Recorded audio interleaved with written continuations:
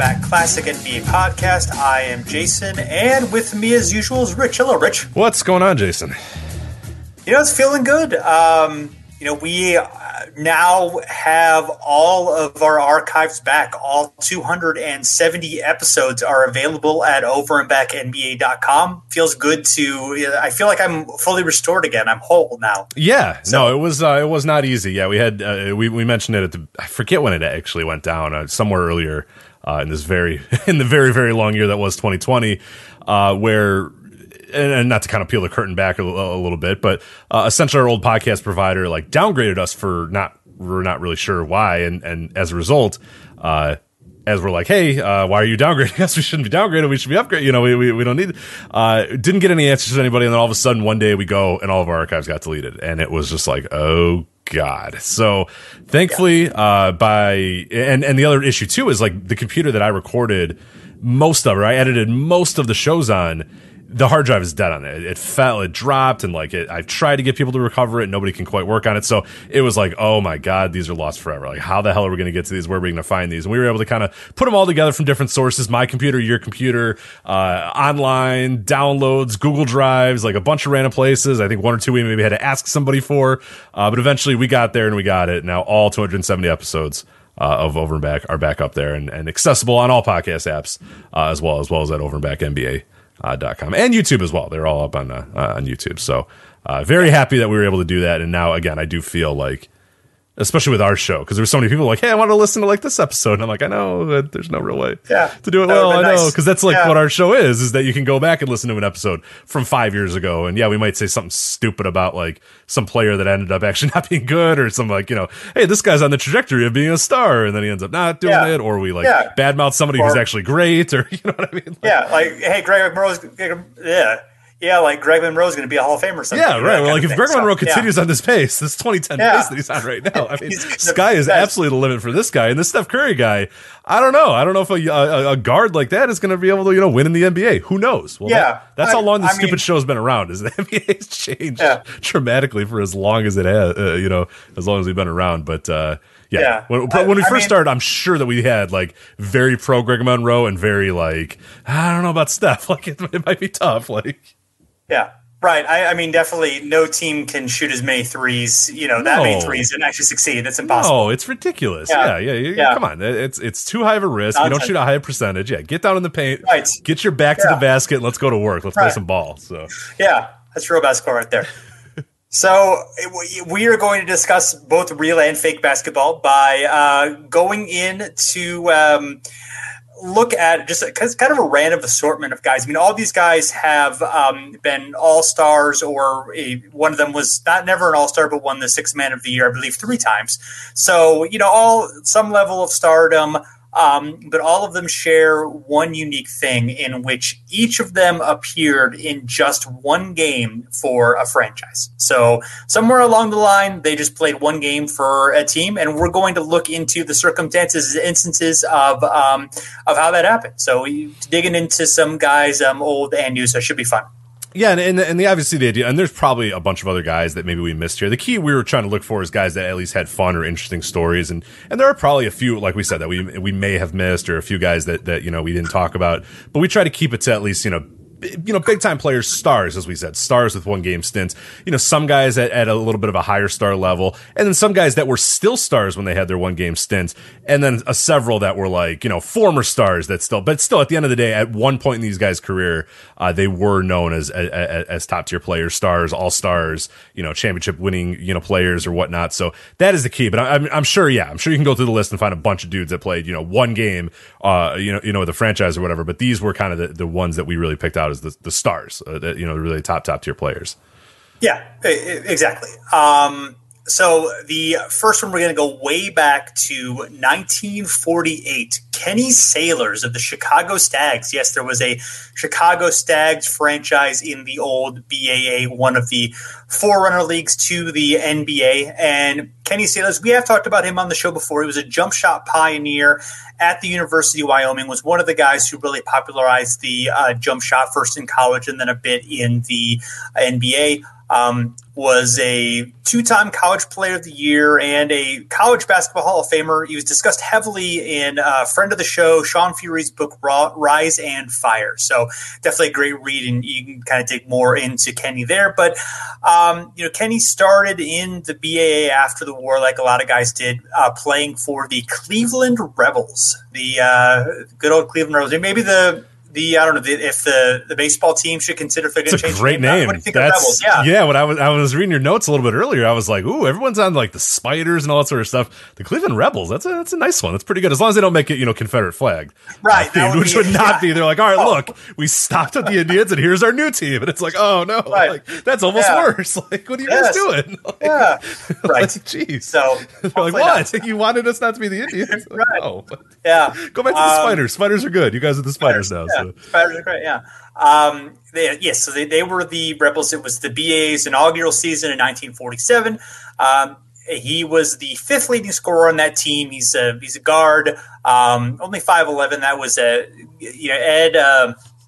Stefanski was getting the ball a lot for that team. So, or it's going to be Ed Sadowski, not Stefanski. Who am I thinking? Who's Stefanski? What's his name? There is. I think it's Ed Stefanski. An announcer. Yeah. Yeah, Ed Sadowski. Ed Sadowski's he was a kind of a famed big man of the time, and he was getting the ball a lot, and he was scoring for the Rebels. They finished 30-30, made the playoffs, but lost to the Knicks in the playoffs. And the Rebels were one of 4 BAA teams that went out of business after the first season. So he's up for he's in the dispersal draft for the following season, and he is chosen by the Chicago Stags. The Stags were the finals runner-up in 1947. And then he played the very first game of the season with the Stags, finished with 0 points on 0 of 3 shooting. So not, only one game, but not the best game for him. And then he was sold to the Philadelphia Warriors, who were the defending champs. It's like, I'm going from the second best team to the best team in the league. All right, it's going to be great. And he played 2 games there, including one against his former Stags teammates. He averaged 2 points per game in those games. So not a lot of playing time. I'm going to go ahead and guess there.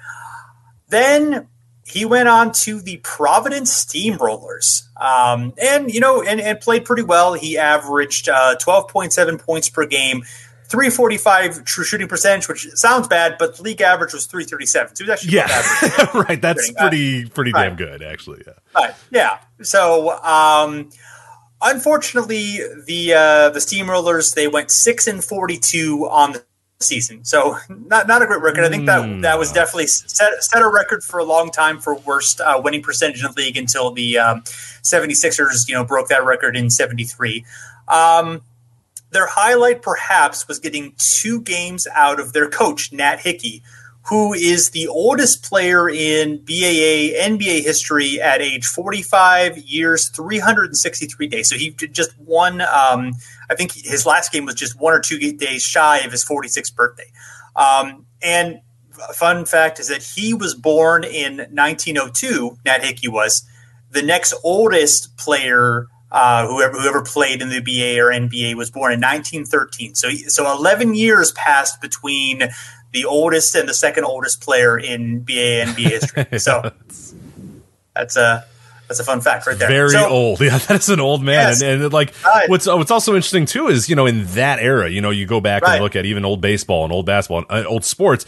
There's not a lot of, guys, that age. We're talking, we're recording this just days, prior to the Super Bowl where, Tom Brady, who's 40 plus years old, is going to, be in his whatever, fucking 11th or whatever Super Bowl. Who knows? It doesn't matter at this point because I don't really care and I don't really watch football. But, that guys now, and he, keeps meticulous care of his body and everything that goes into his body, he's well aware of. And he's, and LeBron, who spends millions of dollars to make sure that his body's ready to go. And even like a Vince Carter, a recently retired Vince Carter, who did everything he could to hang on until he was, 41 and 40, and it's like 45, that's so old. And I do wonder if we will ever see that broken. I think LeBron seems like one, but it's easy to say that now. We're still, 7 or 8 years from that, which, in hindsight seems like it's going to be pretty tough for LeBron. Or even, God, are we even 10 years away from LeBron? He's like 36, right? 35, 36. Yeah, I think he turned 36 in December. So yeah, another decade of LeBron. I can't, imagine that. That would be, I guess the way around that would be, you retire for a few years or you don't really play and then you come back. But, still, that's it's remarkable achievement by Ned Hickey. Yes. So I am trying to look it up real quick. Yeah. So the second person to play after age 40 was Bob Cousy, of course, who played 7 games, made a comeback in the 1970 season. The third person to play past age 40 was Kareem Abdul-Jabbar, who did it, in 88 and 89, playing until age 42. So, in basically 40 years of pro basketball history, only 3 guys played past age 40. Now there's a handful of guys, not that many, only really a dozen or so who have played past age 40. So a remarkable achievement, particularly during that time. So anyway, back to, as I mentioned, Kenny Sailors. He earned a second team All BAA for a slightly improved Providence Steamrollers team in 1949. They finished 12-48. So not great, but certainly better. Doubled their wins. So the Steamrollers, despite the smashing success they'd had, they would fold, and Sailors would then have his best statistical season in his next stop in 1950 for the original Denver Nuggets. Not the same Nuggets as we have today, but this was the first iteration of them. They'd actually recently moved into professional basketball from the amateur circuit, where they'd had a lot of success. Sailors had 17.3 points per game on 43% true shooting, which was also above league average, and 4 assists per game. Again, the team's success not strong. The Nuggets would finish 11-51. So, he endured 3 pretty rough, seasons in terms of team success, despite, pretty good success individually. Sailors then the next year, he'd split time between the Celtics, which was in Red Auerbach's first year, and the original Baltimore Bullets. And you might think, well, yeah, his pro career was a tad disappointing, especially for a guy who was a 2-time college player of the year. But, living well is the best revenge. And he lived until a ripe old age of 95, and he passed away in 2016. There you go. That's living. Yeah, that's living for sure. And again, we mentioned at the top, but the Sean Fury book, Rise and Fire, does a lot. If you ever want to know everything you need to know about Kenny Sailors and his career, it is all in there. We just did a little snippet there, but that book does a tremendous job of telling his story, and also the challenges of being a jump shooter coming into the NBA, being like, hey, I do this thing that's pretty good, and everybody being like, yeah, no, not here. And that's in high school, he's like, hey, I can jump and take shots, and they're like, yeah, no, you're not going to do that here. And then in college, being like, hey, I can jump and take shots, and they're like, yeah, you're not going to do that here. And then he does it, and he ends up becoming college player of the year, and it's like, oh, maybe this thing works. And then he basically restarts in the NBA, where people are like, yeah, no, you're not going to do that here. That's not going to happen. Until, later in his career, where it starts to get adapted a little bit, and teams do start kind of realizing the power of it. But by the time that happens, Sailors is already in his 30s or whatever. So revolutionary in a sense, but never a guy that I think is given enough credit for being the first guy, because he just wasn't, the pro career wasn't successful enough for people to say, oh, well, it's all, Kenny Sailors is the reason why. I mean, people that really know the inner workings of the jump shot and the history of the jump shot will point to Kenny Sailors. But yeah, as far as like your common fan, would pretty much not know who he is, because the pro career just wasn't significant enough on any level. Sure. Yeah, exactly. And Sean, not just Sailors, but lots of guys, who were influential in development of the jump shot. He gets into it. It's a fantastic book. Definitely check it out if you have. So, yeah. All right, so our next guy here is Rasheed Wallace, and this is a really unique case for what we're going to talk about throughout the rest of the show, because he's a star in his prime. And every other instance that we talked about there with Kenny Sailors, he's kind of bouncing around a little bit. He's bouncing around during his, kind of so-so NBA career. A bunch of the other guys we're going to talk about throughout this episode are guys that, it'll kind of be one of the last legs or one of the final legs of their career. This is a star in his prime, a guy who later that year would be, influence the NBA Finals as arguably his team's best player, a bona fide all-star, and really, I would say the all-time one game with a team guy is Rasheed Wallace for the Atlanta Hawks, right? Like that's the one that everybody knows, everybody's aware of. Any list that's like, these guys, can you believe that these players played for these teams? Like, it's always Rasheed Wallace. He's always listed among these. I guess I'll pose the question to you, Jason. Is he the all-time one game with a team guy, Rasheed Wallace? Certainly, it's the best known, and I think you look at just the impact. He of all of these, he definitely. A lot of these were just, short appearances or guys at the end of their career, at the very beginning of their career. He was definitely the one who was the bona fide star, who really mattered a lot. And as you said, was one of the most important players, who played in the league that season. Absolutely, yeah. I don't think there's really any other comparable case. Some interesting ones for sure, but in terms of the biggest one, the one that's the best known, he absolutely is clearly that. So we'll quickly recap Wallace's rocky career start, which has got its ups and downs. He's drafted by the Washington Bullets in the 1995 NBA draft, paired with their incumbent young star Chris Webber. At that time, Chris Webber obviously on his second team at this point. He went from the Warriors then to the Bullets. And it sounds like it should work, and it sounds like it should work great, but it kind of didn't. And I don't know if that's these guys. I don't know if it's their personalities. I don't know if it's also the Washington Bullets, who were kind of an absolute disaster. It's just, it always pains me that this Rasheed Wallace, Chris Webber thing was given like a year, and they're just like, well, this can't possibly work. And it's like, man, I really my vision, like, it would have sucked because they would have done it in Washington Wizards uniforms, and that would have just been tragedy for everybody. But that's true. Yeah. Like, why didn't they not just say, hey, let's try this for maybe another year? Because, spoiler alert, they're going to trade him, for some old talent in Rod Strickland and Harvey Grant at this time. But yeah, I'm always wondering, like, why didn't they get a little bit more time between Webber and Wallace? But I guess Washington Bullets at the time were keen on making very rash, quick, and more times than not bad decisions during that era. So. I mean, Strickland was an important player for them, so there is some validity to making the trade there. And they did actually, I think, make the playoffs, and that was like the first time they made the playoffs in quite a long time. So a little bit, you can kind of understand the thinking of that, but definitely, obviously in retrospect, both. Obviously, Wallace and Webber both had tremendous careers after leaving Washington. So there, seems like there's, some reason for that. For sure. So then, of course, as I said, he is traded to Portland for Rod Strickland and Harvey Grant. As you said, that is kind of an immediate trade that helps out Washington. And it helps Portland as well, because Portland really starts going on some deep playoff runs with Wallace as a part of a pretty deep team.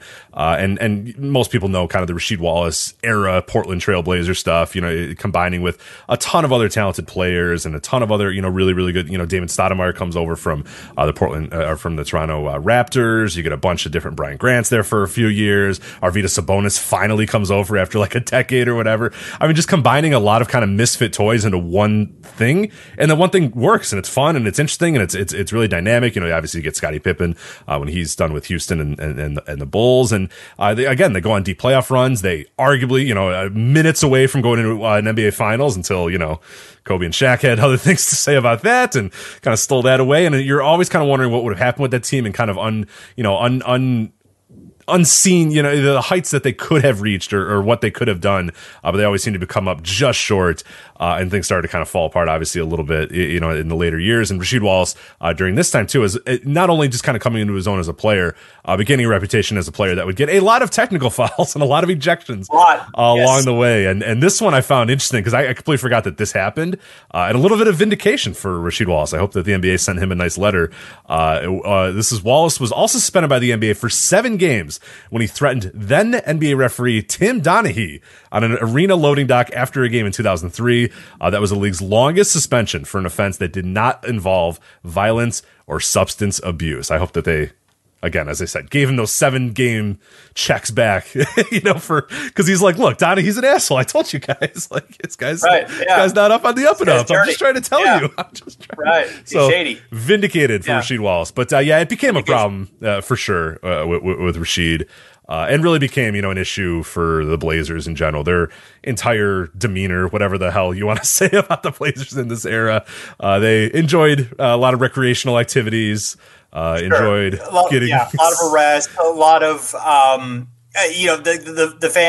local fans, a lot of them you started to not like the team and not like the personalities, and they were kind of bullies in the just like the not fun way. I guess it's the more fun way when you win, or when you kind of do it with a smile, for lack of a better term. But it was kind of like he was frustrated with the team, they were frustrated with him, and wanted to move on and move into a new era. And it worked fairly well for both teams. Obviously, Absolutely. Wallace eventually goes to the Pistons and does well, and the Blazers rebuild relatively soon after that with Brandon Royce. So it all kind of turns out to be work out fairly well. Yeah, the Portland thing when they were winning 50 and 60 games or whatever was like whatever, boys will be boys or whatever. But yeah, when they started winning like 43 games and 45 games, it's like, all right, everybody getting suspended and everybody getting ejected and everybody kind of doing it just wore thin and it was time for kind of a change there. Yeah, and it was kind of like a mix of just like some like knucklehead silly stuff, like Rasheed Wallace getting teases, whatever, who cares? But there was also like some domestic violence and some more serious, like actual like reckless, criminal, like horrible stuff, kind of and sometimes that stuff all kind of gets interspersed into one, negative aura, even though one is obviously kind of like, okay, whatever. And then one is obviously like a serious thing. So. Right. But unfortunately, yeah, like you said, smoking weed and getting ejected was kind of on the same level as domestic violence at that point. Cause it was just like, the Jailblazers are at it again. And it's like, well, no, that guy's a criminal. Like that's actually bad. Like, no, that one guy is much, much worse than what these other guys are doing. But essentially it needed to all kind of go away. Everybody needed to kind of break up and go their separate ways, and that's what they did, and actually it ended up working out for like a lot of the players. Like Zach Randolph would have his little second run, Rasheed Wallace would have his little second run. Like a lot of these guys would go on to have like some pretty fun, interesting runs, apart from each other. But anyway, February 9th, 2004, Portland trades Rasheed Wallace to the Atlanta Hawks for Sharif Abdur-Rahim, Theo Ratliff, and Dan Dickau. So Rasheed Wallace is an Atlanta Hawk. That is not where he wants to go, but we'll talk about it here in a sec. Wallace will score 20 points in just 3 quarters in his Atlanta Hawks debut. 6 rebounds, 5 blocks. Seems like a good fit for Atlanta. They're kind of a team that's, they're not necessarily on the rise, but they have some talent. They got Jason Terry. They have a few guys on the roster. You can see the building blocks of that team, but it is not going to last. They do question Rasheed Wallace of, hey, do you really want to be in Atlanta? That kind of seems like a weird fit. And his quote, I found this from Detroit newspaper. He says, as long as somebody's CTC, at the end of the day, I'm with them. For all you know that don't know what CTC means, that means cut the check. But if I have to go somewhere and play, I'm not going to sit up here and boo-hoo about it. No, because at the end of the day, I will still be able to do the things necessary to take care of my family. That's what the CTC means. Whoever cuts that check, that's who I have to play for. I guess that's a cool attitude. I like it. I mean, yeah. Hey, get paid. Who cares? Atlanta, whatever. Just honest, yeah. So Rasheed came to the Hawks. I had just recently moved to Atlanta at the time that Rasheed came to the Hawks. Within actually probably like a month or two in there. So I was just sort of toying with the idea of becoming a Hawks fan. I didn't really start following the team until the next season. The 13 and 69, 2004, 2005 Atlanta Hawks that, we've mentioned many times in the show. The Josh Smith Hawks, who, you're going to talk about later, the Rasheed does net the Hawks the pick that gets them Josh Smith. Yeah. So, we're not done too, but in a sense. But yeah, that was obviously it was a big deal at the time. The Hawks were kind of they were kind of a blah team. They were kind of leftover veterans from a team that had been better a few years ago, sort of like Portland, but not as successful, I guess. But they had a lot of older guys. They had some guys who had been just weren't vibing with the city, and they needed to change as well. So it'd been interesting to see if they had tried to go with Jason Terry and Rasheed Wallace, because again, that's not a bad foundation for a team. Those guys obviously went on to big success in the second half of the decade, so maybe that could have worked out, but the Hawks were not a super well-run organization at the time. Yeah, so that one game is going to be February 18th, 2004. And again, the minute he's traded to Atlanta, it's already people being like, does Rasheed Wallace really want to play in Atlanta? Like, that seems like a weird thing. And apparently, according to some different people, that is not true. At least Chris Broussard of the New York Times, a very famous, not always correct reporter, says here, and his source is, I guess, a decent enough source here, but he says, Wallace is quoted in this New York Times article saying, right now, it's about Atlanta. It says Wallace will become a free agent after the season. I'm not worried about the end of the season. So this is all kind of this thing where Rasheed Wallace is going to become a free agent at the end of the year. And okay, the Atlanta has him now, but even if they say, hey, here's a max deal. Hey, Rasheed, do you really want to stay in Atlanta? Is he going to stay in Atlanta? And it was a deal that they, made, to see, hey, maybe we'll see what can happen. Maybe we can retain him. Maybe we can, change his mind or whatever. This, according to Bill Strickland, Rasheed Wallace's agent at the time in this Chris Broussard article, says that his goal was to have Wallace on the Knicks roster before today's 3 p.m. trade deadline. So Rasheed Wallace's agent wants him on the New York Knicks. Rasheed Wallace wants to be wherever the check is being cut. And it ended up that he's going to Detroit. It's a 3-team deal here, February 19th, 2004, 3-team trade. Same day as that actual game that he plays, 3-team trade, where the Boston Celtics are going to trade Chris Mills to the Atlanta Hawks. The Boston Celtics are going to trade Mike James to the Detroit Pistons. Detroit Pistons are going to trade, it was Zello Rabaka. I forgot. I know it was Rabaka, but I forget. Rabaka, I forget how to pronounce his first name, but it doesn't matter. He was not very good. Bob Sura and a 2004 first-round pick, later to be Josh Smith, would actually come around and bite the Detroit Pistons in the ass in the end. They decided, you know what? like, damn it, we traded him a bunch of years ago. Let's get him back and let's have him be a three-point shooter for some reason. And why not? Didn't work very well. But Detroit Pistons trades Rabaka, Bob Sura, and that 2004 first-round pick that would end up becoming Josh Smith. And the Detroit Pistons trade Chucky Atkins, Lindsey Hunter, and a 2004 first-round pick, eventually Tony Allen, to the Boston Celtics. So Atlanta, of course, gets some big picks, like you said, picks that would end up kind of building their next decade there with Josh Smith in particular. Sure. Boston Celtics get a decent defender in Tony Allen, who would be a big part of a title team. So there are a lot of really talented players moving around here. And, of course, the biggest one is going to be Rasheed Wallace, who goes to the Detroit Pistons. Detroit had been a very good team over the last few years, had been knocking on the door of the NBA Finals, and this would, of course, work out well for Detroit as an understatement, because they would win the 2004 NBA Finals. And Wallace, I mean, this is kind of always up for debate when everybody kind of says, like, oh, it was a team of, like, everybody was, like, great and everybody was equal. But to me, if you really look at the numbers, you look at the impact or whatever, to me, Wallace was arguably the team's most complete player, the guy that kind of did everything. And I don't know that team, they got close. Obviously they were in the Eastern Conference Finals many, many times. They were right on the doorstep. I don't think this team wins the finals without Rasheed Wallace, and I think he just took them to that next level. And it's clear that he did. I mean, obviously, look at the years prior, and then look at the year they got him.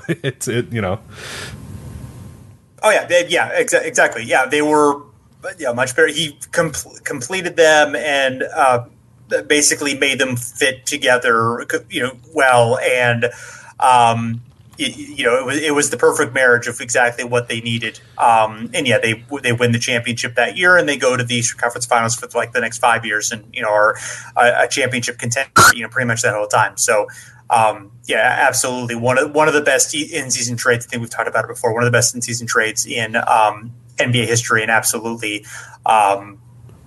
terrific. One thing I want to mention about the game that Rasheed played with the Hawks for a moment is that the starting lineup for the Hawks there: Jason Terry, Rasheed Wallace, Steven Jackson, Joel Prisbilla, and Boris Diaw. Now, like, if that's like a 2007 team, that's like basketball right. Twitter's like dream right there. Yeah. Yeah. Prisbilla was a pretty decent, like, shot blocking, like, bouncy big man. Yeah, and that's in those days. Yeah, Prisbilla was solid in those days. He was just this big. Yeah. He was like shaped like a brick, and he just like blocked everything that came near the basket. That's what you wanted. Yeah, you wanted out of your centers. Right, he's a fun guy to watch, and those other guys, of course, are basketball. That would have been like a really high IQ, like fun, like tough, like that could have been the team that upset. That could have easily been the similar to the Warriors, of that. We believe Warriors. That could have been a version of that team for sure. Maybe even a little bit better, to be honest, with Rasheed there. So no, for sure. Yeah, no, I was like that. I was like those early 2000s Hawks teams. But anyway, so when all kind of dust settles there, Atlanta, why do they do it? Well, they acquired Wallace. They cleared cap space. Then cleared cap space again by trading Wallace over to Detroit. So they had $20 million in cap space to I don't know really what to do, because the next They got Antoine Walker. What are you talking about? Oh, that's right. Oh, God damn it. I forgot that. Right, because they traded Jason Terry and everybody to get Antoine Walker. Yeah, so right, Antoine Walker. And then a year later we get Joe Johnson. So okay, all right. Yeah. It was a plan. Hey, Billy and I, he had a plan. The plan was give all money to Antoine Walker. Well, you know what? Hey, good plan, I guess. Didn't end up working for Atlanta, but get as many 6'9" guys as you can and see what happens. He was ahead of the game. He was 20 years too early. 20 years too early for sure. Yeah. I should note here that Rasheed Wallace, to endear himself both to Jason and I, not that he needed to anyway, because we're both big Rasheed Wallace fans, He paid for a replica WWE World Heavyweight titles to be made for each of his teammates, and then presented them as gifts when the next season started after their title team. So thank you, Rasheed Wallace. Following year after the Pistons title, he signed a 5-year, $57 million contract, remains in Detroit. As we said, helped him return to Eastern Conference Finals 5 more times or whatever, a bunch more times. Finally leaves the team in July 2009 to sign with the Boston Celtics, a thing that I kind of forget ever happened, and it's probably for the better that we did. The run did not go very well. June 25th, 2010, Rasheed Wallace retires from the NBA. Then he will come back 2 years later to play for the New York Knicks, very famous, with the Carmelo and I think Jeremy Lin years, which is funny because you're like, that's Rasheed. He was like fine. He wasn't great, but he was fine. He was okay. He was a decent enough player, especially 2 years out of the league. But then eventually he's going to retire again April 17th, 2013, and that is it for one Rasheed Wallace. Yeah, that that team they had Melo, they had Ray Felton, they had Tyson Chandler, they had Jason Kidd, they had young Shumpert, Pablo Prigioni, Kurt Thomas, Kenyon Martin, Marcus Camby. They had a lot of guys on that team. A lot of guys. Marcus Camby too? Damn, I forgot that they had Marcus Camby too. Only 24 games. Those are guys. Yeah, there's just a lot of dudes. Right. Quentin Richardson played 1 game for that team. Amari played 29 games for that team. So they have a remarkable. I'm looking at this team. They have a remarkable thing that like every one of their guys is a guy. Like you know what I mean. Like James White is the most anonymous guy in that entire team. Yeah, and like the rest of the dudes are dudes. Guys Like Chris Copeland, I guess, is another one, and Earl Barron. But like, there's like 15 guys that are like, oh yeah, that guy. Yeah, of course. Yeah. All right, that's funny. They were fun. That was the one of the few times in my entire life that I've actually had fun watching the New York Knicks. Right, that was that year. Yeah, so. The 1 year they were actually really good in the last 20 years. They were pretty good the Insanity year, but they were better this year actually. So post Insanity. Anyway, enough about the Knicks. So let's move on to George Carter. So I have to admit that sometimes I get George Carter and Fred Carter confused because they both played, late 60s into the 70s. Mm-hmm. Similar names. I'm old. My brain is addled. I get mixed up sometimes. So to clarify here, so Fred, he was a guard named Mad Dog, nicknamed Mad Dog, or Doggy. Spent most of his career with the Bullets and the Sixers. He's affectionately known as the best player on the worst team ever because he was on the 73 Sixers that won 9 games. And also then had a lengthy career as a coach and a TV analyst, and also apparently helped popularize the fist bump, which we'll have to dive into that one at another time. My God, I'll put a pin in that one. That's an entire show. You got to figure out the history of the fist bump and how he decided. Like someone was like, "Hey, high five," and he's like, "Nah." No. Maybe he's ahead of the game about like infectious diseases. He was like, "Nah, man, that's a really good way to spread infectious diseases." Yeah, fist bump is better. The sweat doesn't touch directly. Yeah. So, So. We got George, who we're focused on here. George, he was a swingman. His nickname was Dirty Dingus, not a dirty term. He played mostly in the ABA for 6 different teams. He was an all-star in 1971 for the Virginia Squires. He had almost 19 points per game and 8 rebounds per game. He had I'm using the stat for the first time. We're going to experiment with it and see how it goes. So he had a 103 league-adjusted true shooting percentage. That is a relatively new stat on Basketball Reference. So basically that just means that, he was above average true shooting. So if, 100 would be average true shooting, he had 103. So it was better than 3 points better than average or whatever in terms of adjusted true shooting. So anyway, that's what that means. So but again, he played for the ABA for his entire career, except for one game. His very first game, the one that we're going to talk about, was his first ever pro game, playing for the Detroit Pistons against the Cincinnati Royals on October 17th, 1967. George scored 3 points with 1 assist, playing in 5 minutes for the Pistons, and a 131-108 drubbing of the Royals. First game of the season for both teams. George had been drafted in the 8th round, 81st overall in the draft by the Pistons. He also was drafted by the Buffalo Bills I think they may have been in the AFL at that point, or maybe they just got into the NFL. I don't know. I forget when the merger was. And also the New York Mets. So 3 sports was drafted in, but he chose pro basketball. But He only played for one game before and I unfortunately couldn't really find the details of exactly how this worked, but he was required to serve 2 years in the Army before he returned to pro basketball. I don't know if this was, because of Vietnam and he was drafted, or if he had some sort of other reason for the obligation, or was in the reserve or whatever. But he was in the Army for 2 years, then returned to pro basketball, going to the ABA, and they remained in the ABA through 1976, but unfortunately didn't find a role once the merger occurred. He was age 32, of course, near the end for most athletes' career at that point. And there's a really terrific, heart-wrenching story that was done by the Indy Star. We'll try to include a link to it in the show notes, because George actually just passed away fairly recently, November 2020. Unfortunately, he was penniless. He because he only played that one game in the ABA, didn't qualify for an NBA pension. But he was helped along the way by the Dropping Dimes Foundation and Scott Charter, who we've had on the show previously, and they do a lot of great work, of course, for helping former ABA athletes and advocating for those guys to be able to be included in the NBA pension program, which would be an awesome thing for the NBA to do, and relatively low amount of money to pay for, considering the amount of money that they make. So it's a great read. It's very, very sad.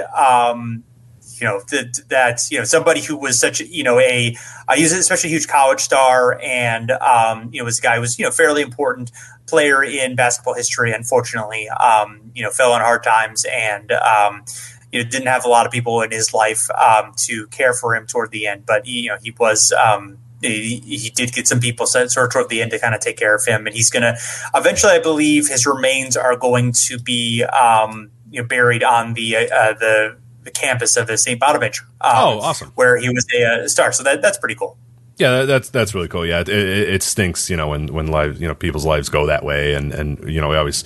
Today's athletes, obviously most of them will not end up like this, given what they made, in their playing career, and given, now how the NBA is so much more aware of what happens, in the post-playing career for all their players. It's good to know that situations like this hopefully will happen very, very less, or, much less than they did in this era. But yeah, it is unfortunate because Carter is one of many, many players that has unfortunately kind of had this same sort of end to his life. So, it's good that, they were obviously able to help him a little bit in the final few days there, but, and the Dropping Dimes Foundation, obviously they do incredible work. So, good to hear that, but yeah, a little tragic that, his year, his life ended, So sad after having such a cool career. So, we'll move on now to, Tom Chambers. Yes. Philadelphia 76er, Tom Chambers. I legitimately had never known about this run until we were doing research for this piece, and I saw Tom Chambers. I'm like, no, 76ers, really? It happened. It's true. We'll get to it here in a sec. He is drafted by the San Diego Clippers in the 1981 NBA draft. Immediately becomes the team's top scorer.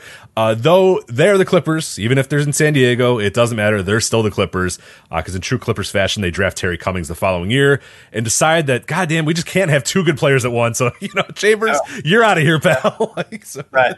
Hey, we got one good player. Let's get another good player. We can only have one good player. Get this guy out of here. Let's just keep ridiculous. Tom Chambers. What are you doing? I'm sure trying to forwards? save, $1,000 or something like that. So, right. They can't have two forwards. That's ridiculous. Right. How do you play with two, two guys that play relatively the same position and both are good players that can score a lot. So. Right. No, well, luckily Tom Chambers would only go on to have another decade of high level performance in the NBA that the Clippers got nothing out of. So anyway, he's on the move. He joins the talented Seattle Supersonics team with Gus Williams and Jack Sikma. Not a good team at this point, but a decent enough team here where the team's not gonna win a ton, but really break through in 1987. Where despite winning just 39 games, they make a run to the Western Conference Finals. They're swept 4-0 by the Lakers. And that year, Tom Chambers scores the then career-high 23.3 points per game, makes an All-Star game. Go on to win the All-Star game MVP that year as well. He scored 34 points in the game. Kind of an all-time famous, All-Star game performance there where Tom Chambers is just trying a lot harder than most other people were trying in the All-Star game and got an MVP because of it. So good for him. But perhaps Chambers' most famous run is going to come, though, as he joins the Phoenix Suns. And that's what we're going to kind of talk about a little little bit here. This is also historic as it opens the floodgates for restricted free agency as well. This is not exactly the topic we were going to talk about, but an interesting thing here is, and you could look it up by, there's a Fox Sports article that did a really good job kind of digging into it, but I'll just read from this article here.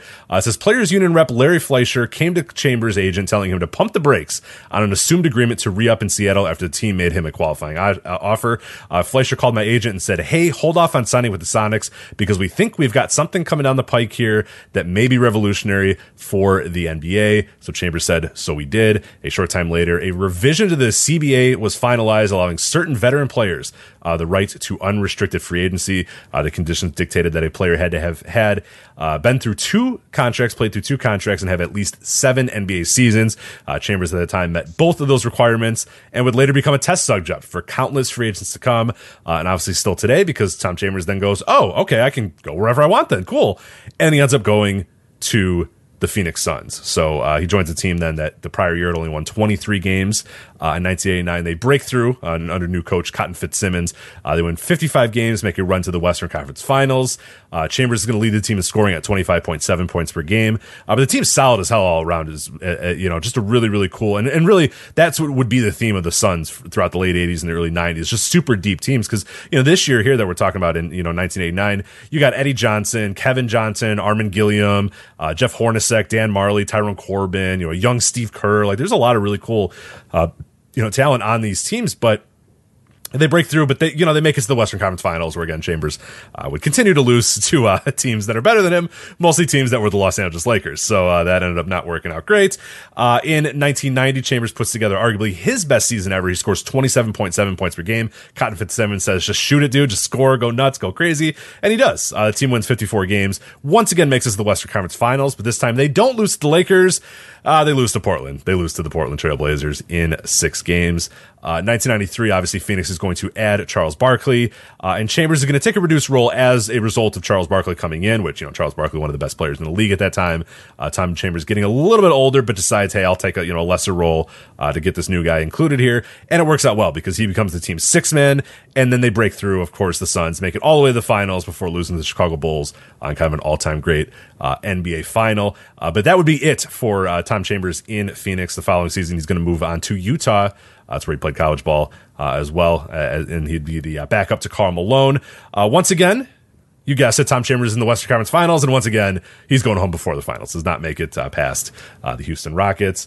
Then in 1995, unfortunately, the bottom starts to fall out of Chambers. He averages under 10 points per game for the first time in his career. His minutes plummet to only 15.3 minutes per game. He also turns 35, so he's had a long career at this point, and things are not obviously going super well at this point. So 1996, he decides, I'm done with the NBA. He's going to go to Maccabi Tel Aviv in Israel, play with them, and hey, he breaks through. He wins a title. They win an Israeli League Championship. They compete pretty well in the Euro League.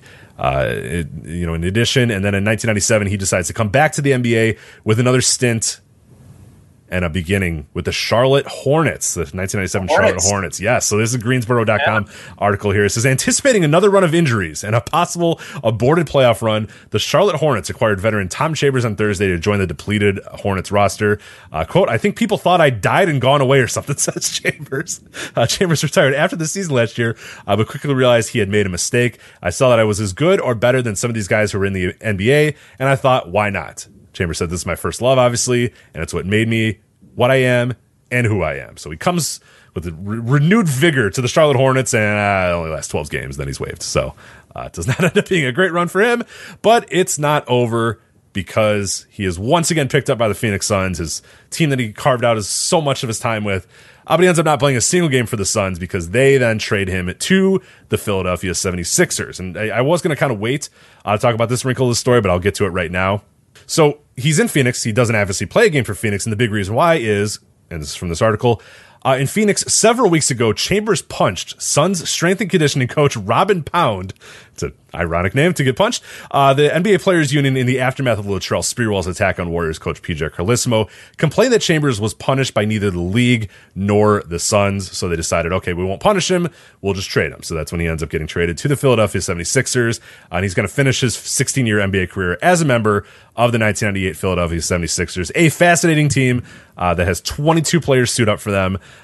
Constant turmoil, the Philadelphia 76ers at this time, trying to figure out how to build around Allen Iverson, whether to build around Allen Iverson, what the hell to do, what their path forward is going to be. Larry Brown's in, and, this is his first year in. But this is a fascinating team. You got, Allen Iverson, and then here are the guys that play for the team that year. You have Derek Coleman plays for the team that year. Jerry Stackhouse plays for the team that year. Jim Jackson, Tim Thomas, Joe Smith, Clarence Weatherspoon, and then a bunch of random veterans that come in and out at random times, inclling Brian Shaw, the aforementioned Terry Cummings, the reunion of Terry Cummings and Tom Chambers. Yeah. Benoit Benjamin. Unfortunately, this was a decade, 14 years after they were both good. So it doesn't end up working very well for the Philadelphia 76ers.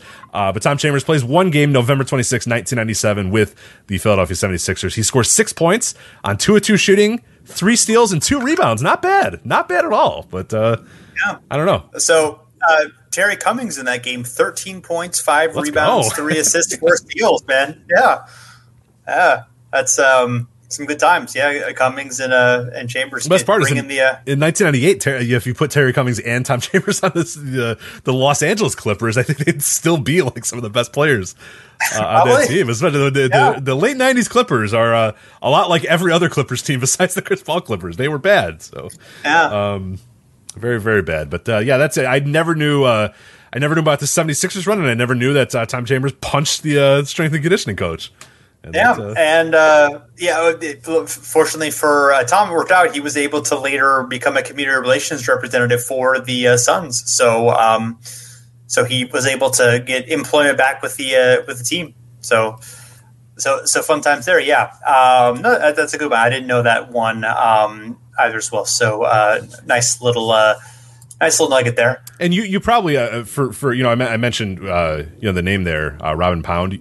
And if you follow the NBA at any level and remember I think he's still there. He was still there as of a few years ago.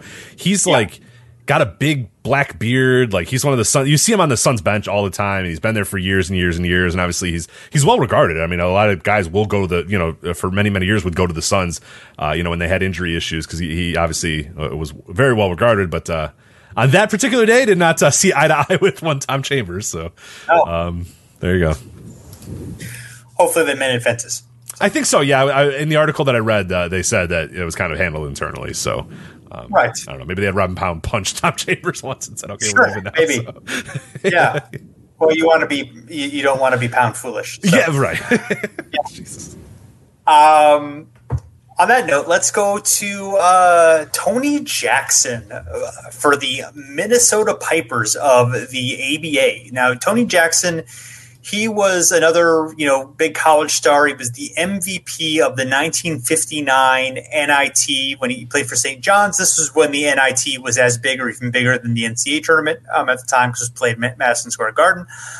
Unfortunately, he was blackballed from the NBA after he'd been drafted by the Knicks. Kind of a similar situation to, Connie Hawkins at the time.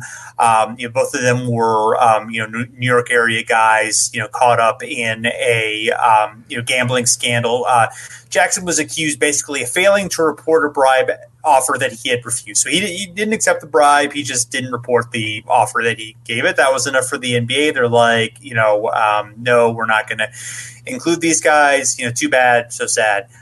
Tony Jackson was, like Hawkins, did find a role in the ABL, the American Basketball League, that was opened by Abe Saperstein in the early 60s, and he was quite the three-point pioneer. He shot 518 three-point attempts in 99 games. Made 35% of them, so really good. That's really percentage. Good. Yeah. Especially in that era. Fact, yeah. Right.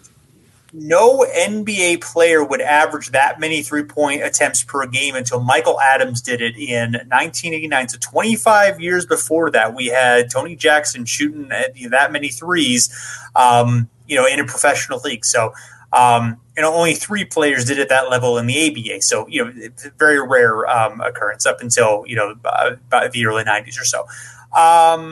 And he once scored 53 points on 12 three-pointers made in the ABL. So, capable of big scoring bursts. I think he was playing that league when he was 19, 20 years old, so extremely young.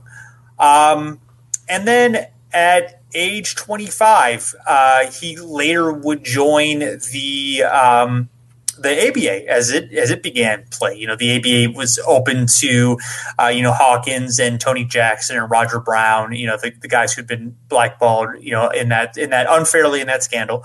And he plays really well for the New Jersey Americans, who are now the Nets franchise in the ABA's first season. 19.4 points per game, 6.8 rebounds, only 30% 3-point shooting. So the percentage was down on about 4 attempts per game. And he also, during that season, he set the ABA record for free throws in a game with 24. So, season 1 goes really well. Season 2, things go a little bit awry for Tony. So he starts off with 3 games with the Nets, and then he is traded, I believe, for a draft pick. I couldn't find out officially, but he was traded to the defending champion Minnesota Pipers. Minnesota, the Pipers, they were starring Connie Hawkins. They'd moved from Pittsburgh for reasons that are too stupid to discuss here. But anyway, they were Minnesota.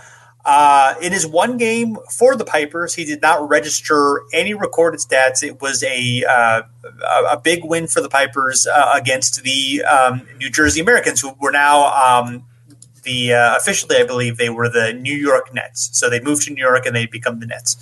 But they were not good. Which, they lost one of the best players, so why would they be good for basically nothing?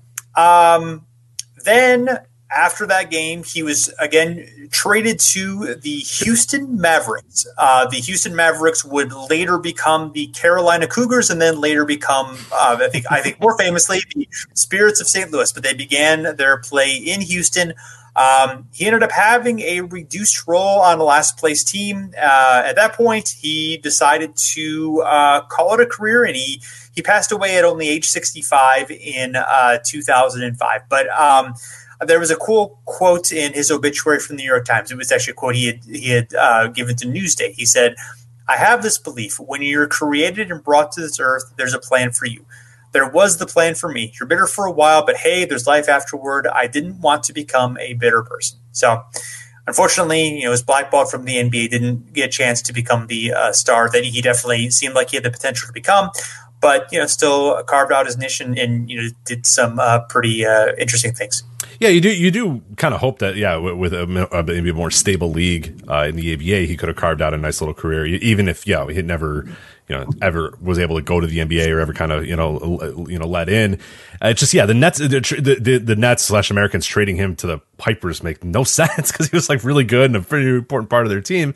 And it obviously that's kind of the day when he decided, you know what, I'm kind of, and especially, growing up in the area, he was local, all that sort of stuff. And it's like, fucking, I got a Minnesota and what am I doing here? It kind of, you could see in his numbers, you could see in just the way he retired and the way he kind of petered out is that it just, the love kind of got lost after that, after he gets moved from the Nets. It's just like, all right, what am I even doing here? So. Right. Yeah. Maybe there was injuries. It's so hard to know. It's so hard to know with these ABA guys. What happens, but And it wasn't like there was huge money at that point either. So maybe he had a better offer. Who knows? But, sure. Right. Regardless, yes.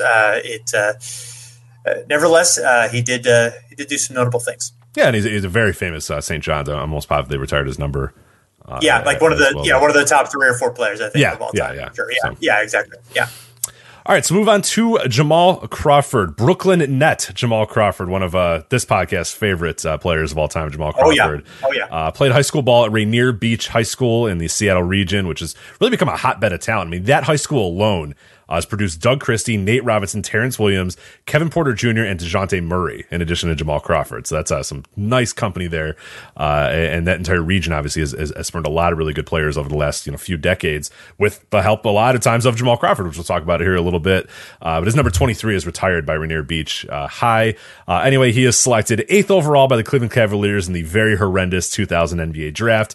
He's immediately traded to the Chicago Bulls for Chris Mim. It ends up working a little bit better, I'd say, for the Bulls than it it did for the Cavaliers because Chris Mihm was just okay and Jamal Crawford ended up being pretty good. But I guess you could argue that the Bulls didn't get, the full totality of Jamal Crawford's powers. But either way, probably a win for the Bulls there trading Chris Mihm for Jamal Crawford. In the first year, it did not look that way, though, because Crawford struggled a lot, shooting only 35% from the field during his first year. He only averaged 4.6 points per game. His second year did not go much better either. While he improved to 9.3 points per game, he only played 23 games as a result of a bunch of injuries as well. The third year, that's when things are going to kind of come together for Jamal Crawford a little bit. The Bulls, who are still rebuilding after the Jordan years, they move on from Tim Floyd, their kind of handpicked coach after Phil Jackson, and they move to former player Bill Cartwright, who comes in, installs a new system, and really kind of speaks to Jamal Crawford, and Jamal Crawford kind of likes what he's hearing here because we see the scoring rise up to 10.7 points per game, then 2.3 rebounds per game for Crawford. His fourth season, though, that's when things really kind of start emerging, and the Crawford that we know and love really starts becoming what it is, because at that point Bill Cartwright and the Bulls realize, okay, this guy's not a point guard, this guy's not a take it down the court and pass it guy, he's a scorer. Give him the green light, let's go, and the scoring increases a bunch to 17.3 points per game. April 11th, 2004, he has his first 50-point game, 24 points in the fourth quarter as well during that. And then the Bulls decide, you know what, we're done with this. And they trade him to the New York Knicks before the 2005 season. And there's a lot of reasons for that. And Jamal Crawford really never kind of found his footing with that Bulls team. And that was true of a lot. I mean, Tyson Chandler would be moved on pretty shortly thereafter. Eddie Curry would be moved on shortly thereafter. Like they just, like, all the guys that they rebuilt with, they kind of wanted a clean slate with those and wanted instead, your Ben Gorans and your Kirk Heinrichs. And this also was the same time that they did a big ownership or big GM switch from Jerry Krause to John Paxson. So a lot of stuff happening at this point. But anyway, Jamal Crawford is packaged with Jerome Williams to the New York Knicks for Dikembe Mutombo, Thella Harrington, Frank Williams, and Cesar Trubansky. Dikembe, of course, would never play a game for the Chicago Bulls, but he's one of my first picks when people say, hey, who are random guys that played on teams that you don't remember, or guys that got traded to teams you don't remember? And I always bring up Dikembe Mutombo, who was a Chicago Bull at least for like a few weeks, but never ended up actually suiting up for the team, because he's pretty quickly thereafter, by his own request of saying, hey, I really don't want to play for your crappy team, Chicago, so could you please try to move me? And they do. They trade him to Houston for Eric Piatkowski, Adrian Griffin, and Mike Wilkes. But we're not talking about Dikembe Mutombo. We're talking about Jamal Crawford, because then he would go to New York and play there for several years, including his career year in 2008 when he started 80 games and got a season average up over 20 points per game at 20.8. He scores a career high 52 points on January 26th, 2007. As well. The Knicks, though, decide into the 2009 season, just a few games in the 2009 season, that they are going to trade Jamal Crawford to the Golden State Warriors for Al Harrington. This, of course, is the Don Nelson 2.0 Warriors, his return to the Warriors, the vestiges of the We Believe Warriors. And it ends up working pretty well in the short term, because December 20th, 2008, Crawford scores 50 points for the Golden State Warriors, becoming only the fourth player in history to score 50-plus with three different teams. He joined Wilt Chamberlain, Bernard King, and Moses Malone. I mean, that look, think of the company that Jamal Crawford's in there. Wilt Chamberlain, Bernard King, and Moses Malone. And Jamal Crawford. Like, I love it. Just great. Like 6 foot, 155 pound Jamal, you know what I mean? Like, just this little guy, and Wilt and Moses, and then Bernard King, obviously one of the most athletic, skilled players of his era, and then Jamal Crawford. It's just, I love it. It's great. That's why we love this guy. 3 great players and 1 legend right there. Right? Yeah, exactly. Yeah. Unfortunately, he's traded again. This time to Jason's Atlanta Hawks. For AC Law, the man who was in the news over the last few weeks when Steph Curry told his new rookie James Wiseman, hey, look, at one point I even started, AC Law started over me. So look, like, going to the bench is not a bad thing. And for AC Law, I had to be like, oh man, like. Yeah, and which is cool, because it did it created this initial everybody laughing at AC Law, and then coming back with everybody being like, he was a good player. I mean, he was good, but he's not Steph Curry. Basketball. Yeah, right. Yeah. So I did feel bad for AC Law, but he's been in the news lately there as well, and also Speedy Claxton is traded in that deal. So that's a lot of guards in one trade. That's like, hey, we have a lot of short guards, and you have a lot of short guards. You want to give us your short guard for 2 of our short guards? And they're like, yeah, sure, that sounds great. So anyway, he is on the move to Atlanta. It goes okay. Finally, in 2010, he gets some real success. He wins the 6th Man of the Year award, the award that should bear his name moving forward. If we're being honest, it really should. Yeah, that's a campaign for that one. I'm not against it. I'm not against it at all. And the Hawks, your Atlanta Hawks, they make the playoffs. Joe Johnson, Josh Smith, Al Horford, Mike Bibby. I don't care what anybody says. I liked watching those teams. They were a little boring, but I liked them. Hey, they were fun. They were fun. Yeah. Talented team. That's I mean, look, that's 4 real good players. You had Jamal Crawford, a real deep bench. I like those Hawks. I will defend those Hawks. But this is the first ever playoff for Jamal Crawford as well, which again, 10 years into his career, he finally makes the playoffs. And of course, Crawford would bounce around a bunch over the remainder of his career. Remain a pretty solid and reliable 6-man. 2014 6-man of the year with the Clippers, helps them win the most games in their franchise history. 57. That's obviously the Blake Griffin, DeAndre Jordan, Chris Paul era Clippers. And then November 2nd, 2015, he becomes the 3rd shooting guard in NBA history to reach 16,000 points. So another great mark for him. 2016 6-man of the year with the Clippers. Again, we're saying he's got to win this award. And the best part is that this time he's the oldest winner to win the award in 2016, a record that he previously held in 2014. So he was the oldest, and then he became the oldest again when he won it again. Jamal Crawford needs to be the 6-man of the year namesake. I say it here, but never an all-star, Jamal Crawford, but 6-man of the year 3 times. And of course, we said a favorite of the show. He has one more game after his 51-point finale the prior season with the Phoenix Suns. So during we did a show about, I mean, I think we maybe did an emergency show. At least we did our whole 50-point game series because of Jamal Crawford doing this. I'm almost positive like that was an incredible thing that, it would appear to be potentially the final game of Jamal Crawford's career. He gets another 50-point game there, 51 points with the Phoenix Suns. Oldest player ever with 50-point game at 39 years and 20 days. Previously held by some Washington Wizards player, Michael Jordan. It's not the same. That's not the Bulls one, right? That's another guy, right? No, different. Yeah. Okay, that's what I thought. Yeah, it was a Washington Wizards. Michael Jordan makes no sense. Right. Anyway, and the most points ever scored by a player not in the starting lineup, previously held by Nick Anderson, April 23rd, 1993. And again, we have a whole series on 50-point games if you want to get a little bit of background about that Nick Anderson one. Yes, over backNBA.com. You can listen to it all. So Crawford was so close to a bunch of different records, but it didn't look like he was going to get them. But here come the Brooklyn Nets in the bubble, the Orlando bubble, who say, all right, half our guys don't want to play. Half our guys have COVID. Jamal Crawford, you are going to be the namesake for us. You're 3rd place in all-time 3-point percent or attempts. You're top 10, top 5 in 3-pointers made and points and all that. There's so many things that he could have done, and ended up he's no longer in 3rd place in the all-time 3-point attempts list. James Harden has passed him as well, but he joins the Brooklyn Nets in the bubble. He makes his team debut August 4th, 2020. Scores 5 points, dishes out 3 assists in 5 minutes. And that would be it for Jamal Crawford. That would be his only game as a Brooklyn Net in the bubble. But some things that he did accomplish here. He becomes the 29th player to play at the age of 40. And he joins Vince Carter, Kevin Garnett, Dirk Nowitzki, Robert Parrish, Kevin Willis, Kareem Abdul-Jabbar, and Kobe Bryant as the only players to play at least 20 NBA seasons. So it did get him over the hump. He was able to play 20 NBA seasons, but did not carve out much of a niche with the bubble Brooklyn Nets, unfortunately. So. He's assuming his career is finished. He is less than 600 points away from 20,000 for his career. So, but alas, I don't think it's going to happen. I don't. Maybe we'll see. We'll see. Not looking great. Not looking great. No, unfortunately, but I didn't think last year. Hey, look, when he got signed with the Brooklyn Nets, I didn't think it was possible. So you know what? Yeah. There's no reason to. I mean, we should keep the faith. Keep the faith, Jason. I mean, he scored two games ago. He scored 50 points. Exactly right. So, the first player to do it with 4 different franchises. So that's what I'm saying. Exactly. Yeah.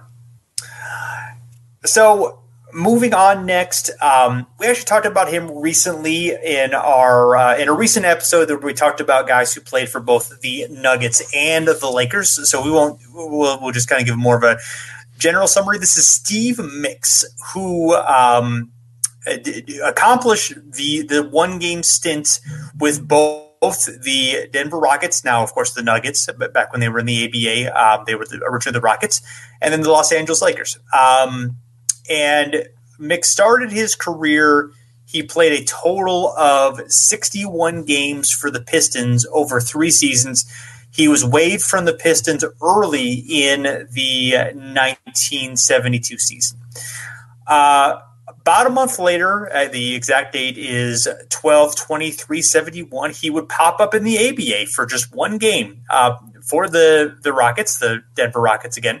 Now the Nuggets, 2 points, 1 rebound in 4 minutes in a loss to the Pacers. He is one of 17 players who played only one game in the ABA. Of that list, the only person that I'd heard of there was Penny Early, who is a female, I think a race, what do you call it, a jockey, female jockey, who, was played for the Colonels. Basically, all she did was basically inbound the ball, and then they called timeout and pulled her out of the game. It was, of course, a publicity stunt for the Colonels at the time. But yes, so yeah, he's definitely the most famous name on that list. And then I unfortunately could not find any reason for the circumstances of him coming to the Rockets and then leaving the Rockets. Why he was cut after only one game, outside of he hadn't really made a name for himself yet, and he'd already been kind of a journeyman. Before the 73 season, he would sign with the Sixers, but then would be cut in training camp, and that was the year in which they finished 9-73. So he was not even good enough to make you got to be pretty bad when you get cut from the worst team ever. So right, yes. But then he would move on to the Continental Basketball Association. He would leave the Grand Rapids Tackers to a CBA championship, averaging 31.1 points per game. And this would prompt the 76ers to give him another look in the 74 season, and then he would stick around for basically the next decade. He'd become an all-star in the 1975 season. He'd average 15.6 points per game, 10.9 rebounds per game. Would be a very near star level player for the Sixers. As they were on the rise into the 70s, and then would kind of slide into a supporting role once they would, get more talent. Obviously, they would get Julius Erving, George McGinnis, Bobby Jones, Maurice Cheeks, all those guys. And, he'd be a key role player for their, for 3 finals teams in 77, 80, and 82. Unfortunately for him, before the 1983 title season, he moved on. He went first. He went to the Milwaukee Bucks. He lasted 57 games there. He was released, and then he signed with the Lakers at the end of the season. He played one regular season game with them, so this is a bit of an asterisk because he did actually play a handful of games in the playoffs for them as well. So even though it's on the books for one game, with the playoffs, it was multiple games. And unfortunately, he would then go to he'd go to the finals, which was the good part. The bad part was he would face his former 76er squad, and he would be on the losing end of that as they would finally, win their championship. So that was sad for him. And then after his playing career, the mayor, as he was nicknamed, he would end up being the women's coach at his alma mater at the University of Toledo, and also at Trine University as well, or Trine College. So, he had, was able to do that. He did some announcing as well. He spent 22 years as a color commentator on the 76ers television broadcast. So he, had an interesting little life there. Yeah, absolutely. Yeah, it's great that the 2 there is really untouched in the 2 games of the one team. We even stumped Curtis Harris today, Probes history. Who was like, oh, we got to mention Steve Mixon. I was like, yeah. He was like, the Denver Rockets were like, and the Lakers too. And he was like, what? So that's it's a very, very rare case to play one game with 2 teams exclusively in your career, and still carve out a pretty notable, at least semi-notable career like he did. Next guy I want to talk about here is Bob Rule, who played for the Milwaukee Bucks. Just one game. And this is actually a pretty depressing one, as Rule is really a great what if in NBA history. And speaking of Curtis Harris, wrote a great newsletter about Bob Rule in August 2020 on his Probes history newsletter. So if you just type in Pro Hoops History Bob Rule on Google or search engine or whatever, it should come up, or just go to Pro Hoops History's newsletter.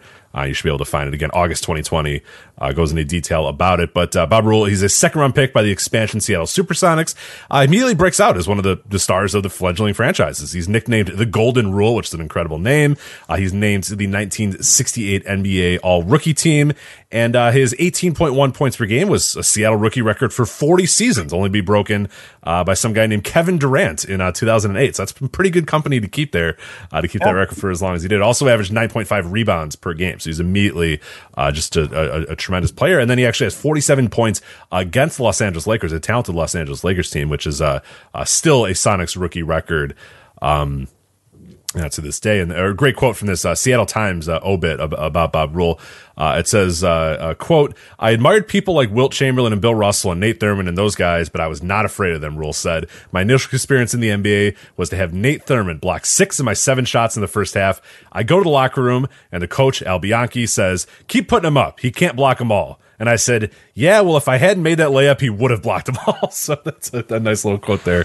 But he learned on the job, and he ended up making it work. And then, they combined with Lenny Wilkins. Obviously, Rule is there. Lenny Wilkins is in the backcourt. Walt Hazzard, a few other decent players for Seattle. So they're not like a great team, but they looked like a team, at least an expansion team that had talent. It was like, okay, look, this is a team that you can see becoming a thing in the 70s. And obviously they would do that. Unfortunately, Bob Rule would not be a part of that happening because we'll get to that in a sec. But his sophomore year, Rule averages 24 points per game, 1.5 rebounds per game, second only to Elvin Hayes among NBA centers, which, again, very good company to keep for Bob Rule here. He's even better in his third year. He averages 24.6 points per game, 10.6 rebounds per game. He's named to the 1970 NBA All-Star Game. He's actually the third ever Sonic to do that. Walt Hazzard and Lenny Wilkins were the other ones to do that. And he finishes third in average among all centers. Kareem Abdul-Jabbar leads the way there. He was also pretty good, Kareem Abdul-Jabbar, at 28.8 points per game, and then Elvin Hayes at 27.5. But okay, you're neck and neck there with Elvin Hayes and the rookie Kareem Abdul-Jabbar. Like that's not bad. He's still pretty good, and Seattle's starting to get a little bit better too. They climbed to 36 wins. They now have a new player coach in Lenny Wilkins. He's on the court, he's coaching, he's doing all that sort of stuff there, and it seems like it's all going to kind of come together in 1971 as Rule seemed ready for a career year. He averages 29.8 points per game over the season's first 4 games, and then tragedy unfortunately strikes, and an unfortunate irony to the man who would break his rookie scoring record. Rule is going to tear his Achilles in a game. And worse yet, it's while he was having contract negotiations with the team. A little bit of background here. This is again from Curtis's great newsletter about him. It says the Sacramento Bee reported on October 14th, 1970, that Rule had rejected a contract offer from the Sonics. I had hoped that we would reach an agreement on Wednesday, and I'm very disappointed that we didn't. This is from Sam Schulman, who's the Sonics owner. He says, I offered $60,000 with a chance for him to make $90,000. They wanted $75,000 with some added incentives. Thankfully, though, for Bob Rule, is he did sign the contract just before the injury. He says the Curtis sort of alludes to the idea that the final number likely came somewhere between 60,000 and obviously the 75,000 that he demanded, which again is a much bigger increase than the 28,000 that he had made the prior 28,500 he had made in 1970. But regardless, he tears his Achilles, and that's kind of going to unfortunately be it for Bob Rule being a top tier player. Lenny Wilkins is quoted saying it was tough. He certainly wanted to recover. He knew he had a good future, but we never saw him healthy again, and he really would never be the same player again. He'd return in 1972, but his scoring was gone, and really his role was as well as he comes back to Seattle. Well, at this time, they were able to bring in Spencer Haywood, who was obviously having a bunch of issues with rules and like you said, and issues with eligibility and whatnot. Well, he is able to come in. He's able to, add to the team.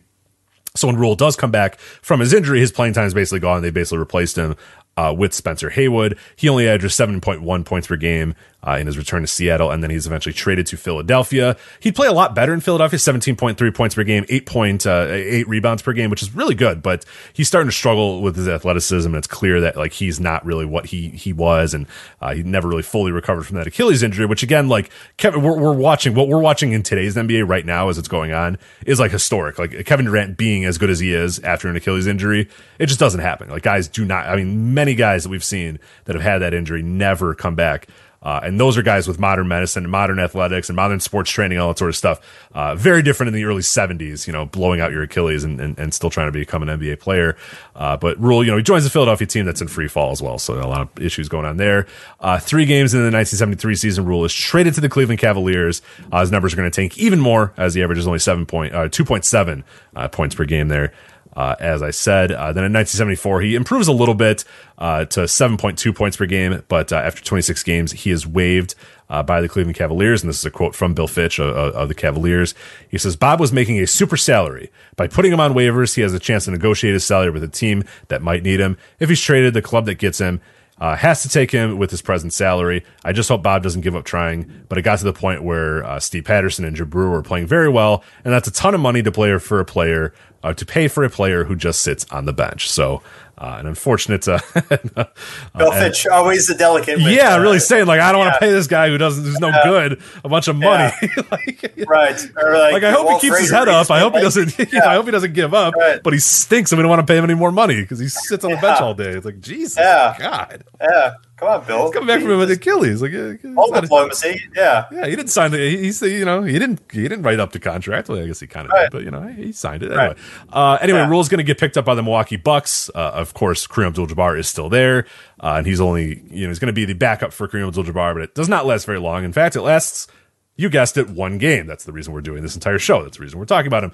He played 1 very unproductive game for the team. 0 points, 2 fouls, 2 assists, 0 of 1 from the floor. He's waived again and never plays in the NBA ever again as well. But a real good what if of the early 70s too, especially on that Seattle team that could have been just another weapon as they were. Because they were already winning. By 5-6 years in, they're winning titles. They're in the NBA Finals. They're winning titles as an expansion team. You do wonder what would happen if they had him as well, and if that would have helped, hurt, or whatever. But definitely a what if.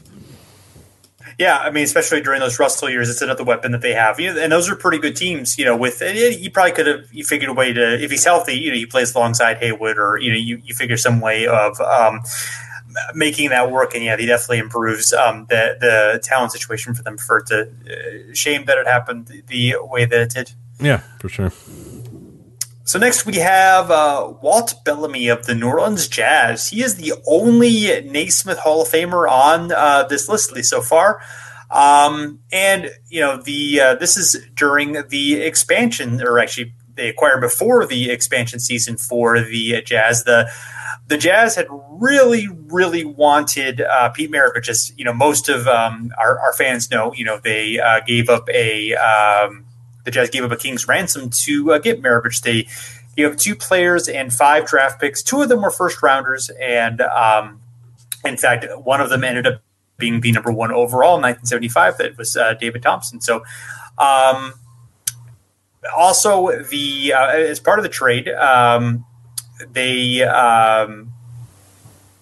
Hawks ended up getting the first 2 players that the Jazz selected in the dispersal draft, or the expansion draft rather, Bob Kaufman and Dean Meminger. So, a lot of talent going there. The Jazz decided, we're going to get Pete Maravich. We might as well get Pete Maravich's running buddy, Walt Bellamy. Mm-hmm. They've been playing together for 4 or 5 years. And he was selected by the Jazz in that expansion draft. The trade actually happened on the same day as the expansion draft. Bellamy at this point was heading into his 14th season, though, he'd obviously been overshadowed in his career by guys like Will Chamberlain, Bill Russell, Kareem Abdul-Jabbar, but, career, nothing to be ashamed of. 20.1 points per game, 13.7 rebounds per game. He's a 4-time All-Star, he's Rookie of the Year. He'd not had a lot of postseason success, but, he'd been on some fairly good teams here and there. Certainly a more than respectable career. But he bounced around a lot. His first 2 years with the expansion Chicago franchise, the Packers Zephyrs, and then he spent 2 years when that team moved to Baltimore to become the Bullets. Then he spent about 3.5 years with the Knicks. He did help lead that team to the playoffs for the first time in 8 seasons. Then he had a short stint with the Pistons, then kind of settled into the later part of his career with the Hawks. Again, starring with Maravich and Lou Hudson for 4+ years. So that led to this point where he was with the Jazz, and he played for the Jazz on the first game of the season. He He had 6 points and 5 rebounds in 14 minutes. So certainly, productive game for Bellamy. But Bellamy was again. I could not find whether it was Bellamy's decision. If he's just like, you know what, I'm not really into the whole idea of playing pro basketball anymore, or if I don't want to play for the Jazz. Or if it was the team's decision for some reason, but he was waived by the Jazz and did not play in the NBA again. And it seemed like he could still play. I mean, based on his production the previous season, right. Yeah.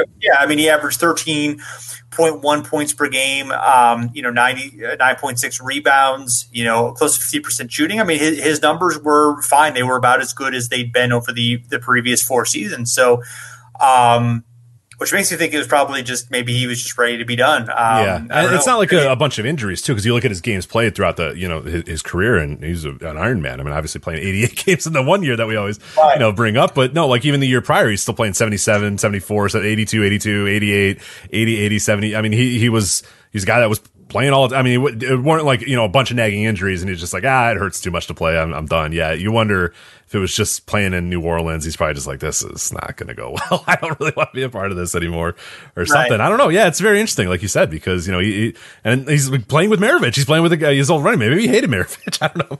Maybe I don't know. This guy again. Oh, I'm out of here. Yeah. Screw this. Exactly. Yeah, well, Bells was always somebody who kind of marched to the beat of his own drummer. So, who knows? But it's interesting. Yeah, it seems. I mean, it's definitely the age where it was close to the end, but it seems. But yeah, no injury was mentioned in anything that I read. So, not clear on the why, but yes, he has one game as a Jazz man. There you go. The very first Jazz game. Yeah. Famous there. All right, so our final guy we're going to talk about here is Andrew Bogut on the Cleveland Cavaliers. And I suddenly got very hungry for pizza. I don't know if it's just you or just me. I don't know if you're really hungry. Anyway, Andrew Bogut, selected by the Milwaukee Bucks, first overall pick. Rich, I have to say, I did not see that reference coming. Not see. The little pizza kale. Yeah.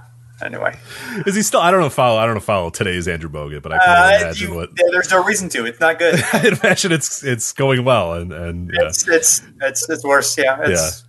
Anyway, selected by the Milwaukee Bucks, first overall pick in the 2005 NBA draft, and despite some bumps in the road, obviously, for Bogut, he's actually going to be 8th in that class. That's a really deep, really good NBA draft as well. He's going to trail Chris Paul, Darren Williams, David Lee, Marvin Williams. Vindicated there for Marvin Williams as he's still carving out a great NBA career. Yes. That's right. I mean, not so much for the Atlanta Hawks, but vindication for Marvin, I guess. Well, yeah. He did half that. Yeah, half those. That's true. That's true. Yeah, that's true. Yeah. It does help that Darren Williams kind of became a pile of crap real quickly. Because when it was like when you were bookended by 2 Hall of Famers, it ended up being kind of a struggle there. But anyway, Lou Williams, Marcin Gortat, and Amir Johnson all have more win shares than Andrew Bogut of the 2005 draft. But that's some decent company and some pretty interesting guys. But anyway, Bogut's going to finish 3rd in Rookie of the Year that year, averaging 9.4 points per game, 7 rebounds per game for the Bucks. 2008 career highs in both points, 14.3, and rebounds, 9.8 for Bogut as well. The problem, though, is he's going to start having a lot of injuries in Milwaukee. A lot of nagging injuries. He's going to have a stress fracture in his back, leg bruises, and then in April 2010, probably the most famous injury of Andrew Bogut's career, a disgusting fall that results in a broken hand and a dislocated elbow, and just a very disgusting replay that I never want to see again. He would miss the entire 2010 season because of that. In 2012, he comes back, he fractures his ankle, misses more time, and the Milwaukee Bucks decide, okay, we're kind of done with this and we're going to move on. And they move on in one of the more transformative deals in NBA history, one of the biggest deals in NBA history that had ripple effects on the very fabric and the very history of the NBA. The Milwaukee Bucks trade Andrew Bogut to Golden State for Monta Ellis. I mean, just the biggest trade in NBA history. Not because of Andrew Bogut or really because of Monta Ellis, but what it does, it opens the door for Steph Curry then to become the full-time point guard for the Warriors. And the Warriors make a deep playoff run almost instantly and become, the Warriors, as we saw the fucking dynasty that completely changed the way the NBA played. So I mean, they didn't keep AC Law. If they kept AC Law, then obviously AC Law would have, Right. Yeah, it was both of those. You're right. So it was both deals, actually. It was the Jamal Crawford trade and the, so there are two transformative deals that we talked about here that really set the stage for today's NBA. But this is like, I'm all laughing aside, like this really did change things. I mean, and this is famous. I remember Jerry West when he was kind of introducing the new owners, the Joe Lacob and I forget the other guy, Peter Guber, right? Isn't that the other guys? Yeah, Lacob and Guber. It was like the first game, in Oracle after they had traded Monta Ellis, and this crowd is just booing. Like, how dare you trade Monta Ellis, you son of a bitches, you guys suck. And Jerry West, I remember, had to grab the microphone and be like, just stay with us, we're smart, we know what we're doing. Nobody trusted Jerry, but Jerry ended up being right on that one, so it ended up working out pretty well, because Bogut plays well with the Warriors, albeit in a slightly reduced role. His scoring is cut in half from his double-digit years with the Bucks.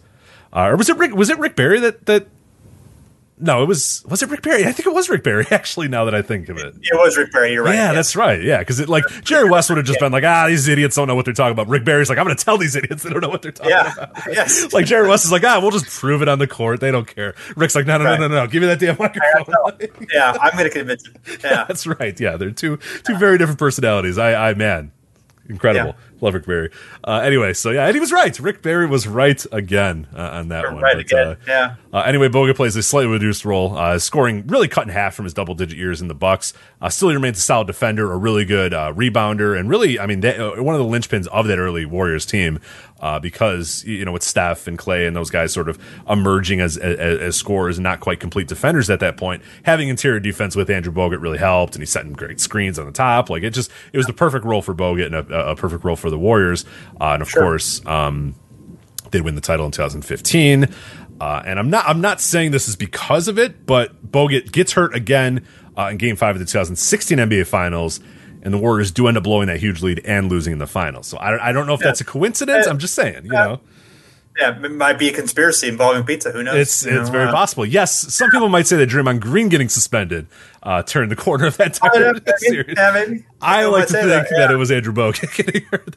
But so something that occurred to me. The fact that two of the key players of the early Warriors, Bogut and Sean Livingston, both are known for extremely horrific injuries. You're right. Yeah. Thank you. So, now I'm just reminded of Sean Livingston's horrific injury. Those were both not ideal. So right. Anyway, so a little sunshine in our day here. Yeah, thank you. Appreciate it. Yeah. Anyway, July 2016, the Warriors decide, you know what, we don't really need Andrew Bogut that much. They trade him to the Dallas Mavericks. And another transformative deal in NBA history, Andrew Bogut and really many of these, because what they end up doing is getting away from Andrew Bogut's salary. The NBA salary cap increases a little bit. The Warriors have a little bit of space, and they decide, you know what, let's sign Kevin Durant. And then Kevin Durant comes to the Golden State Warriors, and obviously it works out very well. They win some titles. February 2017, Bogut is traded in a much less transformative deal. Slightly less transformative than Kevin Durant or any of those other ones, but he is dealt to Philadelphia for Nerlens Noel. So slightly less transformative in that one. Yeah. And now the game we're here to talk about, March 2nd, the Philadelphia 76ers decide they have absolutely no use for Andrew Bogut at this time in February 2017, so they immediately waive him. March 2nd, 2017, Bogut signs with the Cavaliers, a team he was very familiar with during their NBA Finals battles, which was one of like 8 players that it felt like the Cavaliers and the Warriors would just trade back and forth every single year. And like the Anderson Varejao, Andrew Bogut guys, and it was just like, do you really need Andrew Bogut? Like, what are you doing? But whatever, they decided that's what they needed. Maybe they get some intel on the Warriors. But anyway, March 6, 2017, Bogut gets into the game. He commits 2 fouls, then 56 minutes later, he fractures his tibia. So that is a very ominous beginning to his Cavaliers run, and the final run of his Cavaliers run, because that is the one game that he plays with them. He's released March 13th, 2017. He makes brief stops in Los Angeles, and again with the Warriors in 2019, which I completely forgot was a thing. But at this point, he barely played and was pretty much irrelevant. I think he had 1 or 2 like pretty decent playoff games that were kind of like this throwback games or whatever. But for the most part, not very good. And now I don't really know what he's doing or really care what Andrew Bogut's doing. So it's not good, not worth digging into. So don't recommend it. So that's it, Andrew Bogut. Andrew Bogut, all right, yeah. Ending with a bang. So Good stuff. This was a fun one. I enjoyed learning some stories about these guys. Obviously the one game thing is definitely just sort of an oddity there. I think we're looking into initially. I got this idea because I wanted to look at guys who were had only ever played for a team during the preseason and never during the regular season or the postseason, or guys who just played for a team on the postseason. But it was a lot harder to research into those guys than it was to do into this. So we started with this, and maybe we'll do the other idea later. Yeah, we're pretty interested in another one. We found some good players. It's going to take a little bit longer to find like the all these guys because there's a bunch of dudes, right, that have like a training camp run or things like that are hard to find. But we're working on that one. But if you do know of anybody, your favorite team, and you remember, hey, I remember when blank played for my favorite team for a little bit. Let us know because that'll help us. But we have a few guys, and it'll be definitely a fun episode to touch on here. Yeah, absolutely. So thanks everyone for checking us out. Of course, you can, again, as we talked about at the top of the show, you can go to overandbacknba.com and you can find our complete and full archives now.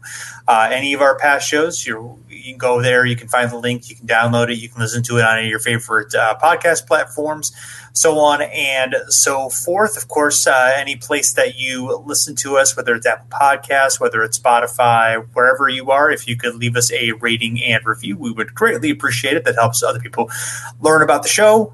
We are also on social media, Facebook and Twitter, both Over and Back NBA. If you want to communicate with us, let us know if you have any ideas for us, any corrections, any compliments or gentle criticisms. We would appreciate those. So thanks again for listening, and we're back again soon.